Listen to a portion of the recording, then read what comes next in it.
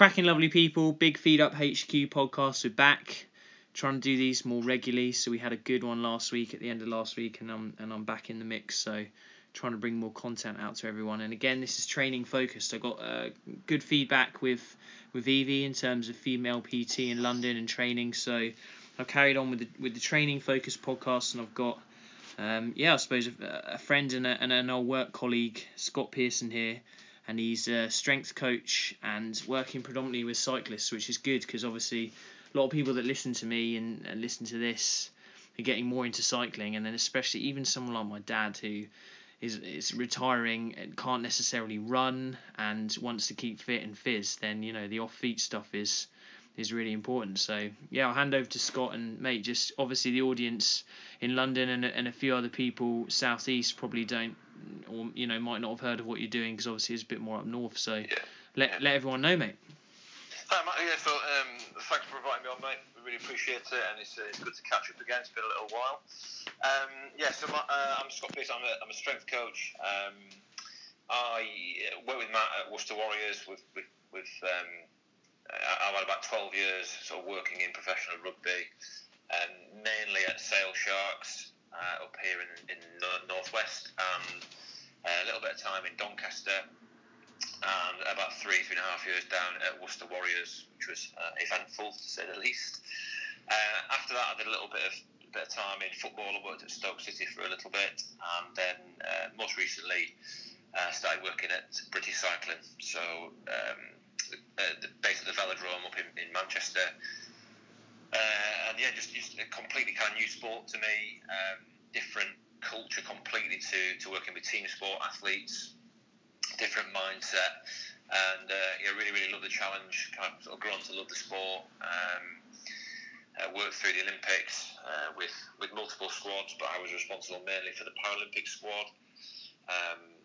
And with that, obviously, it was very, very successful. You know, multiple. I think there were 12 gold medals and multiple world records and stuff, which was nice to be able to be part of that. Wow. But since Christmas just gone, I've left British Cycling. I've started my own strength and conditioning business called Fast Fit Strong, and I'm based up in the northwest in a town in Cheshire called Lynn, which is between Manchester and Warrington. A bit of a cycling kind of hub around the way here. I'm looking at continuing working with cyclists, but privately. So that's my kind of S&C history in a bit of a nutshell. Decent, mate. So are you finding now that obviously you've worked in elite sport and now you set your thing up that, like we talked about there, there's more of an appetite for, you know, the average individual to get into cycling, and then more people are finding the sport, and obviously more people now want to progress, and that's kind of, you've seen a bit of a window for a facility and for, you know, a kind of coaching that you do. Yeah, I mean, cycling from a participation point of view is hugely on the up. It's in many respects it's the new golf, so it's quite popular amongst like executives, business types. Who are kind of my ideal sort of clientele. You know, a lot of deals the same now are done on the wheel rather than on the golf course. You know, and it's a sport, I guess, similar to how, you know, golf was before the likes of Tiger Woods came around. The culture within cycling, especially, you know, road. We typically imagine as typical cycling, road-based.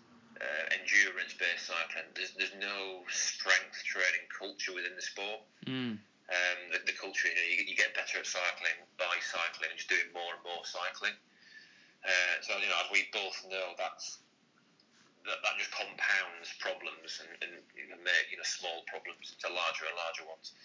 So that's part of my kind of remit, if you like. That's one of the mission statements of my business, is to kind of change the culture within cycling predominantly, but more endurance-based sports, you know, running and triathlon generally, is to kind of embrace what strength training is, change from the mindset, dispel a lot of the myths that have kind of perpetuated around, you know, sports like that, and even football to an extent. You know, these kind of misnomers that strength training makes you heavy and it makes you slow and it makes you stiff.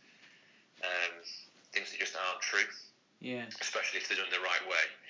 So yeah, that's what we're going for. Try to sort of gather evidence or gather more evidence that that's the case. So I suppose because if cyclists and people are listening, and obviously you've got experience in that side of things, and people will be training or cycling a certain amount of miles a week or whatever, but you take someone who's a bit more focused on it, like a listener at the moment, and then they hear the word strength, and they want to get stronger for their sport. What's the kind of 101 for kind of breaking that down slightly and things to look at? Obviously, when people see you, you need to do movement assessments, you need to work with the individual, but in your opinion, if someone just wants to take away some information on strength training today, how would you begin to teach someone about that, and then how can they go away and do it for themselves? Well, I mean, generally, or about cycling particularly, you're talking about? Yeah, let's go for cycling, because obviously it's a narrow range of movement. Generally, obviously, as the name suggests, it's cyclical. And you tend to be in a hunched over position, leaning forward a lot. So, without reassessing someone, you know that they have they're likely to have tight hip flexors, weak glutes, and weak, unstable shoulders. So, exercises that kind of address those areas.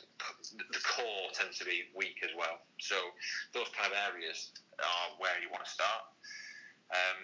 Because of the pedalling action, the action of the pedal stroke is around about 80% driven by knee extension, so by the quads. So the vast majority of cyclists have very, very large quadriceps and very, very small, weak hamstrings and glutes. So a lot of the work I do is not necessarily boosting the performance of cycling. It's just making them feel able to move around a bit freer and a bit off the bike, and not be in constant pain either through the back or through the knees.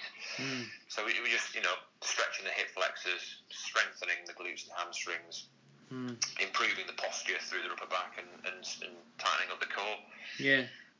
And because most cyclists tend to get into cycling, and it's slightly changing now, but traditionally a lot of cyclists get into cycling through the parents at 11, 12, 13 years of age. They haven't had the same sort of experience running around, changing direction, playing outside. So they don't have that kind of global physical literacy or athletic ability that you probably take for granted in other athletes of other sports. So, keep it simple, do basic things, and don't be scared to actually lift some weight. Assuming the movement that you do is safe. Yeah, totally agree. Because like you said, it's one of those things where if it's a regular person, to be fair, even if it is an athlete listening to this or whoever finds this, they need to still be able to be robust in life when they're not on the bike, aren't they? So if they don't want to be walking around in pain, and then people that are either cycling and sitting for a living, like I work with a ton of corporate individuals that then fizz themselves in Ironmans or runs or things like that, and they're sitting all day, and then the ones that are cycling, they're then sitting again, so they're flexed all the time, and then they're in pain, but then when they're on the bike, all the kind of the good things that are released with exercise, the pain goes away, and then they get off the bike and the pain's there again. So mate, that's really simple, and to be fair, that's probably the best thing for it, isn't it? Like train and to get stronger, so you might not necessarily see a huge jump in your cycling performance, but you're going to feel good off the bike and in life as well. Yeah, and then but it does manifest itself onto the bike eventually. Obviously, otherwise it wouldn't be in business. Ultimately that's what it's all about. But yeah, of course. Once you've kind of got that, the other angle as well. If you're injured less, you can be on the bike more. So it kind of goes hand in hand from that point of view. But once you're then able to lift safely and generate more force, that can transfer through to the pedal. So you probably notice it initially kind of on hills where you're at higher torque and you've got to push that a bit harder, or in sprints, but just generally over a period of time you'll feel more coordinated, more fluid. And then like with running, the kind of argument for strength training with runners and triathletes is it makes you more economical per stride. So if you can add, a centimetre per stride over an hour, 2 hour run, you've taken 100, 200, 300 less strides to run the same distance. So it eventually becomes less demanding on your body. So that's yes. Similar sort of thing. If you can push a higher gear, you turn your legs over less. That makes complete sense. Yeah. Nice. Okay, so if we dive into you said cyclists weak glutes, and then I think people are starting to be aware of that imbalance, but then they're not aware of how to get stronger glutes. So maybe we go into that, because obviously hips and core great areas, but then I don't think people necessarily know how to train their glutes or get stronger in that area. So maybe we dive into that a little bit. So the first thing to do is to make sure that you have what we call a neutral spine or neutral hips. So typically, if you are in a seated or bent over flex position like cyclists, or people who sit down at desks are for the majority of the time, like we said earlier on, you get tight hip flexors, weak hamstrings and glutes. So as you stand up, that makes your pelvis want to tilt forwards. So we call that an anterior pelvic tilt, which if you just stand up and try and do that without actually doing any movement, that hurts your back. So it overactivates the erectors, in your lower back. So just being able to get in a position where you're aware of that, and you can create a neutral spine by pulling your hips backwards, so tucking your tailbone down towards the floor and bringing the front of your pelvis up towards your belly button. So an analogy would be, if people can't quite understand that, and the typical anterior pelvic tilt position would maybe be someone if they're like wearing heels or something like that. 100%, yeah. So for listeners that don't understand that, if you imagine you're wearing a pair of heels and you're sticking, and you're kind of you feel your lower back is on, and then obviously if you just squeeze your bum, and then like you said, you tucked your tailbone under, so people can do that standing, and you feel the difference of going from anterior to posterior, and it's interesting trying to get someone to even move their hips like that. I've seen runners, good runners, try and do that, and especially if they're running uphill all the time, they're in that anterior position, aren't they? And then when they try and come the other way, they're absolutely buggered. Yeah, completely agree. Yeah.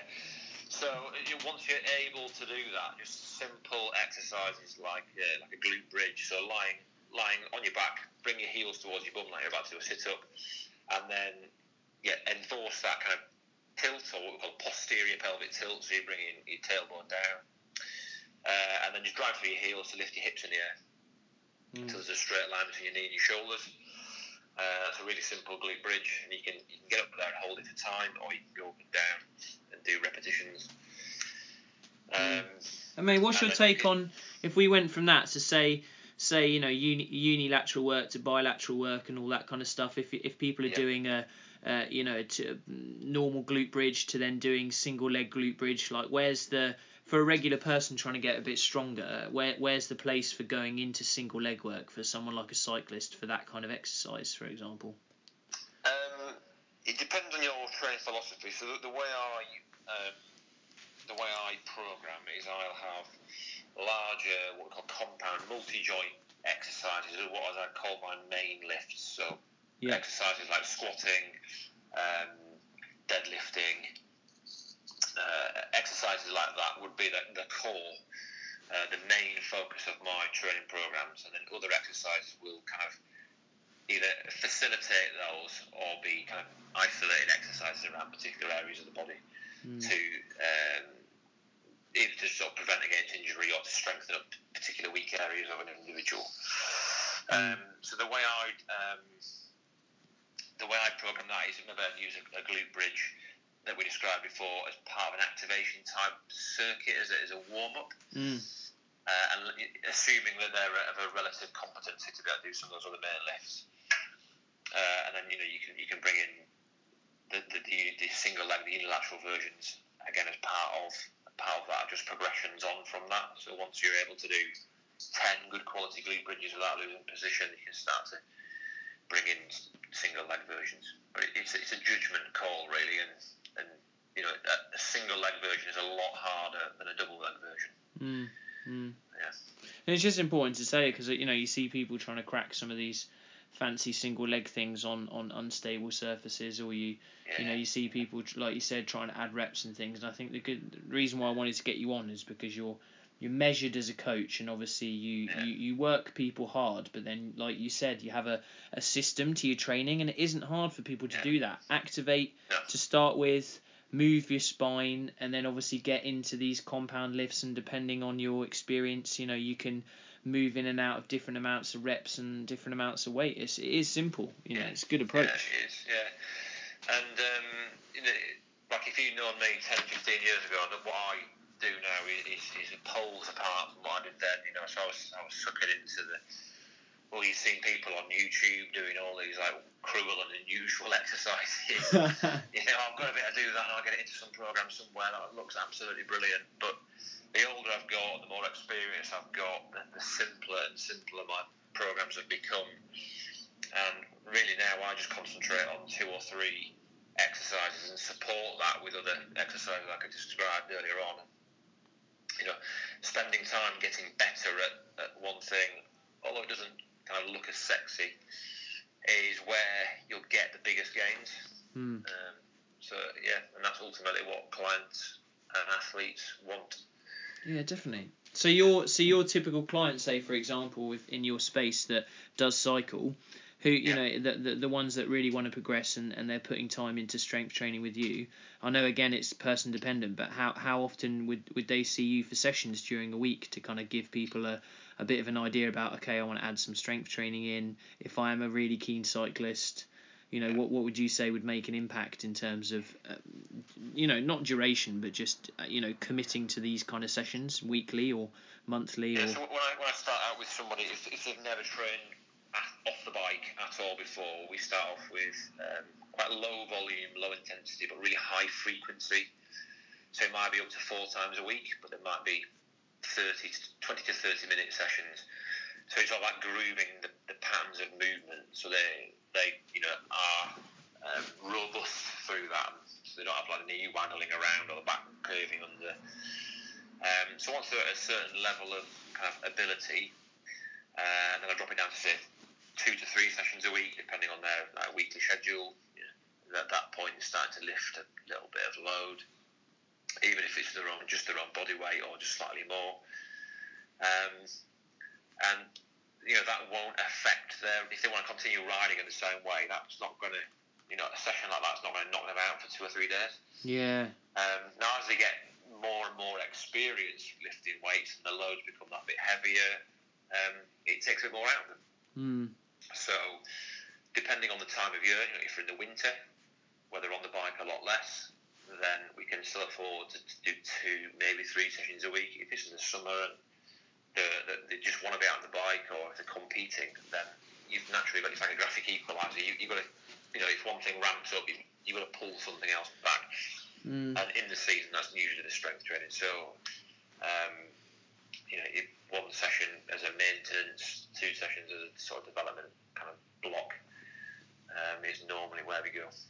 Yeah, and that makes sense. And because I've quite a few people that do these endurance activities and stuff come to me, and then obviously the ones that are switched on, they come to me at certain times of the year, so you can then periodise things similar to you. But sometimes I get people coming to me now that want to drop body weight ready for whatever they want to call race season in June, and they just as from that standpoint, I'm manipulating the amount of energy going in, but then their time on their feet or their time on their bike is going up. So for anyone listening, for that, it's so important that if you do want to make a change in terms of your strength or your body composition, and you're thinking, right, summer is when I'm really racing or I'm outdoors, that September, November, December time is crucial to see people like you and I, isn't it? Because then we can move things around, and then almost, I'm not saying now's too late, but to get stronger for this summer or to change your body composition for this summer, it's just that's where things might give a little bit, isn't it? And then something negative might happen. Yeah.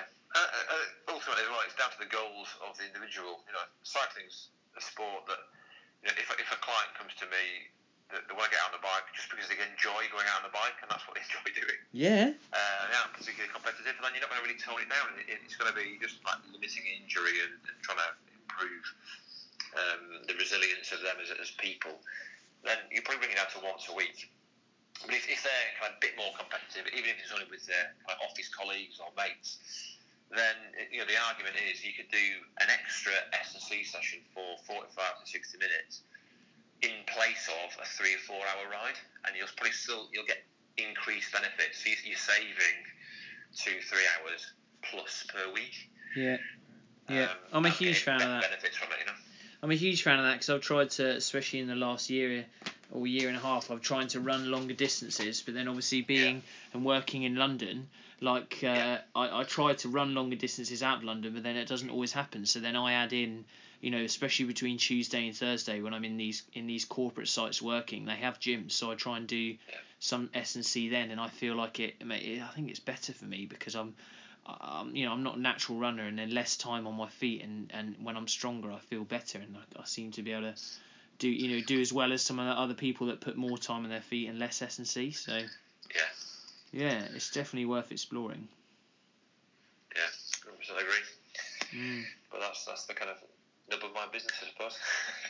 Yeah, definitely. And then what have you got? So to give people a little bit of an idea of a setup like yourself, because these kind of places are going to be the places to go for people in the future that want private training, because more people are wanting to do that kind of thing. Like what kind of kit have you got, and what do you use? And it's just especially when we talk about some of these things, people can start to look this stuff up, or people that might be using some of this kit already to get stronger. What's your setup? 90% of the stuff I do is just dumbbells. So I'm walking through to the gym area I'm talking to. So I'm probably working with people for around 3.5 months until they sort of pick up a bar. So we spend a long time just body weight, just like I said earlier, on grooving the movement, and then we'll move on to what we call like softer resistances, so dumbbells and things like that. So we'll move on from like what we call an air squat or a body weight squat, so no external load whatsoever, to an exercise called a goblet squat, which is holding one dumbbell kind of like vertical, so top to bottom, in front of your chest, and then doing lifting your hips up and down, squatting with that in front of you before we even think about progression to a bar. So that's really good for kind of ironing out many of the problems, because the weight's in front of you, there's less of a demand on your glutes and stuff, so you can afford to sort of sit back without the fear of falling backwards and things like that. So dumbbells are the mainstay, some bands for some of the core work. So one of my favourite exercises is called a Pallof press. If your sort of listeners are aware of what that is, which is a good kind of anti-rotation exercise. And then we'll progress onto bars and things like that. Yeah. No, it makes sense. No, it's really good. I definitely need to come up and see your setup, and you can take me through a few exercises as well. That'd be really good. That'd be great, mate. Because we used to train a bit together, and I'm definitely a lot lighter now. So hopefully I feel like I can move better, and then I'm a little bit stronger. I'm a lot heavier. It was different then, though. It was different. I just used to pile in that porridge and Nutella from Tracy, and then we would just be pushing sleds. I think we used to do, was it tire flips, and then you used to put a battle rope round in a big circle, and we had to pull the tire out of it. I remember those fighting against each other with the boys. Yeah, that was big. So the opposite with telegraph poles, and we're pushing each other out. Yeah, the telegraph poles. That was good fun. That's big. So then, with your own training, like what do you tend to enjoy? Because obviously with your day job of coaching people, being very specific, I found as well now that my day job is about the intricacies of someone's diet. So then I obviously come home, and the stuff that I put online is just very relaxed, and I make kind of recipes up on the go. Quantities and things aren't always precise, because obviously my day job is so precise. So how do you find working in S&C, when you train yourself, do you just enjoy it, or are you very kind of like specific as well, or how does that always work? I like to ask other coaches that. Like a lot of other SCs, I would imagine, I've written myself the perfect plan about 100 times, and I've got about a fortnight into it, and then just sacked it off. And then you have sort of half an hour between clients coming in, and you'll do a little bit there. So I like, for myself, I quite like each minute on the minute training, EMOM stuff. So I typically give myself 2 exercises. So for the sake of argument, let's say you've got a bench press and a pull-up or something like that, and I'll alternate between the 2 each minute. I'll do 10 reps on each minute for 20 minutes. So you're getting 100 reps of each in 20 minutes, and that's a good old session. Yeah, I remember your pull-ups were just it was just silly, and then especially with the weighted pull-ups as well. That's such a good exercise. Nice. Yeah. So stuff like that, little ditty, or I might have something in mind for a particular client, and I'll try it out, see how it feels. Very fortunate to just got 4 watt bikes in the gym now, so I'm kind of getting on them and doing them and testing different workouts on them, or different intervals. Yeah. Based on different like MAS, or in cycling what we call like max minute power or functional threshold power. You can work on those. So as a percentage of your given max. So it's a great way of prescribing exercise and seeing progression. So just try them out. Yeah, I was going to ask you about that. So so obviously when people come in with a tool like a watt bike, or if people are cracking those, because they are now in commercial gyms and all that kind of thing, where would you turn that in terms of your programming? Because you've got I don't want to say you've got the strength side of things, but if we use the format of the activation, and then obviously you take the client through depending on where they're at, the soft resistance, and then the kind of barbell stuff. So like you said there, what's a tool for a watt bike in terms of your S&C, and how would the regular person kind of utilise that? Because it's a great bit of kit. Yeah, so my cycling based business is around off the bike. So I wouldn't concern myself with that at all. It's about getting strong off the bike. The kind of the more PT end of this type of stuff, which is your general, want to get stronger, want to get fitter, want to get leaner, want to lose a bit of body fat, then the advantage of having the watt bikes there are that we can use those bikes in the way that I just described, and prescribe and see progression and improvement. From a cycling point of view, those bikes aren't mine. They belong to a cycling coaching company called James Roberts Coaching, who I collaborate with. So they run a cycling team. So they cycle competitively, and they train on the bike, and then I help off the bike. Oh, I see. Okay. Yeah. Well, even just to clarify that for people that are listening, that's just useful, because then they can start to categorise how they train, because that's again simple analogy on and off, but people might think like a watt bike session, where it goes. So that's really useful. Good mate.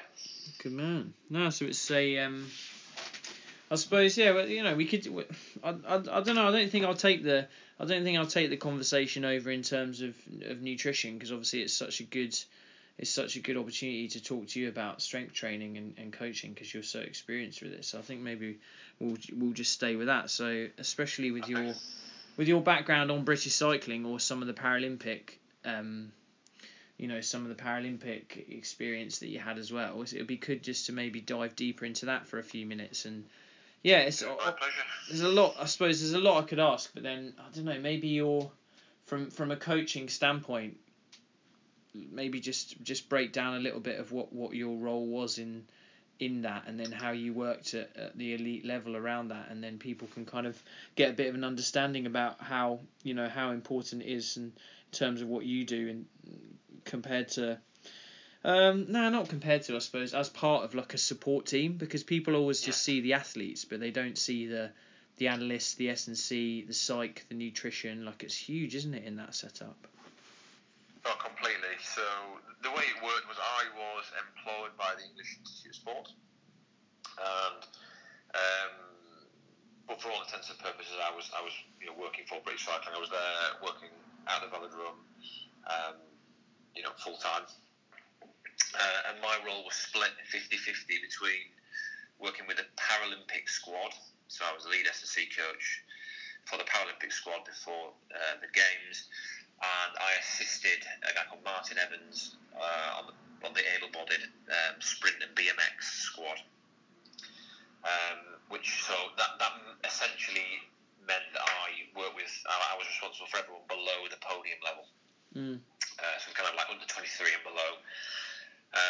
And part of that was the under 18s, like an entire national network of riders from up in Scotland to Northern Ireland, Isle of Man, in Wales, down in Newport, all the way down to London. So it's like the entire country.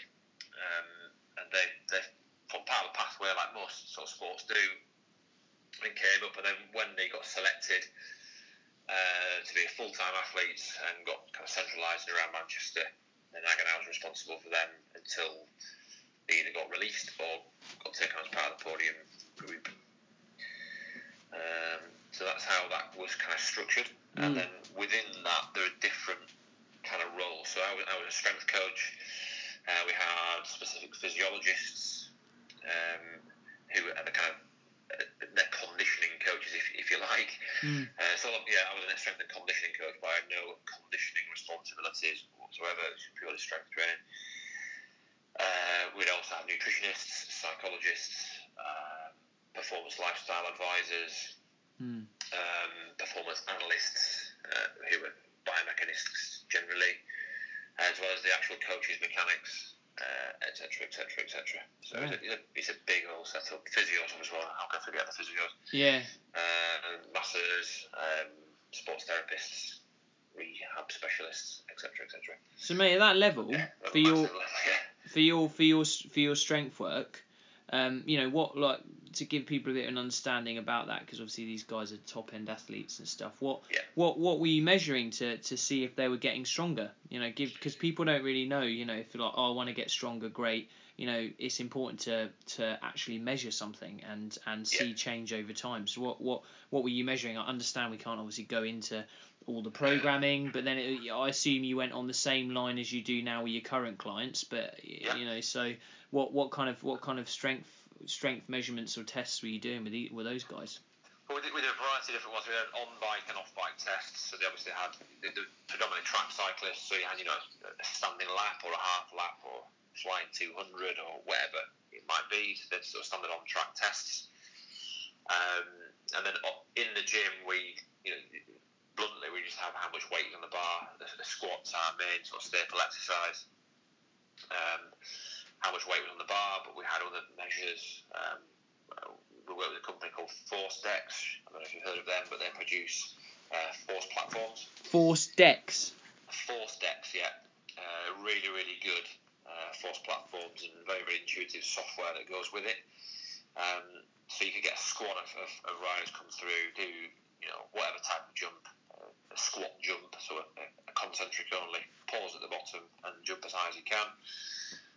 And that the software would pick out the type of jump and the time of takeoff, the time of landing, and it'll give you all the kind of metrics straight away. So you can get your peak power, peak force, average power, average force, impulse over the duration of the jump, landing forces, how much is from the left leg, how much is in the right leg, etc.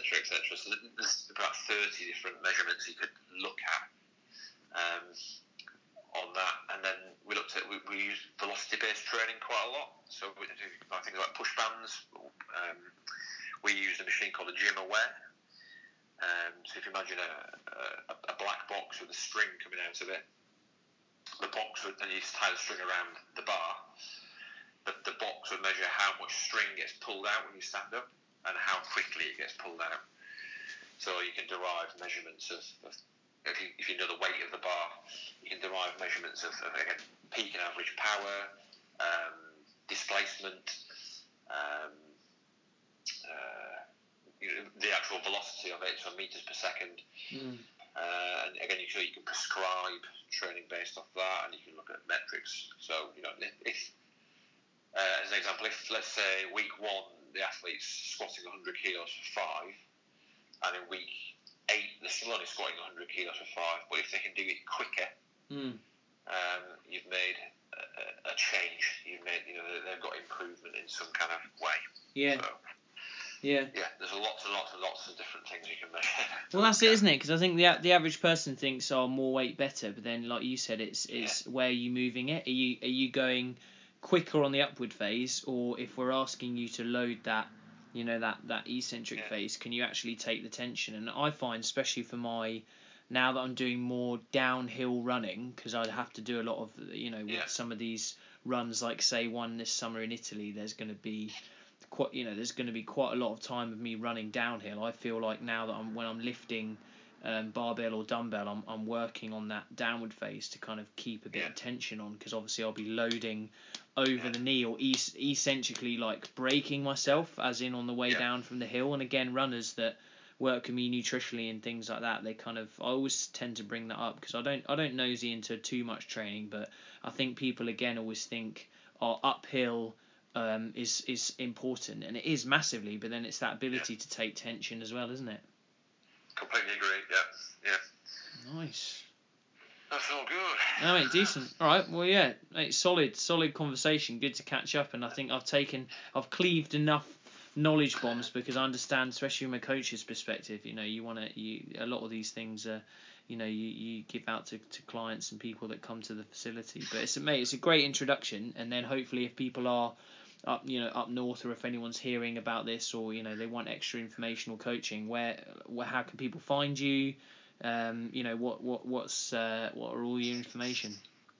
So my company is called Fast Fit Strong. So the website's fastfitstrong.com. Twitter is @fastfitstrong. I've got a Facebook page, which is also @fastfitstrong. The only one that's any different is Instagram, which is cycling.strength.coach. Sorry, beg your pardon, cycle.strength.coach.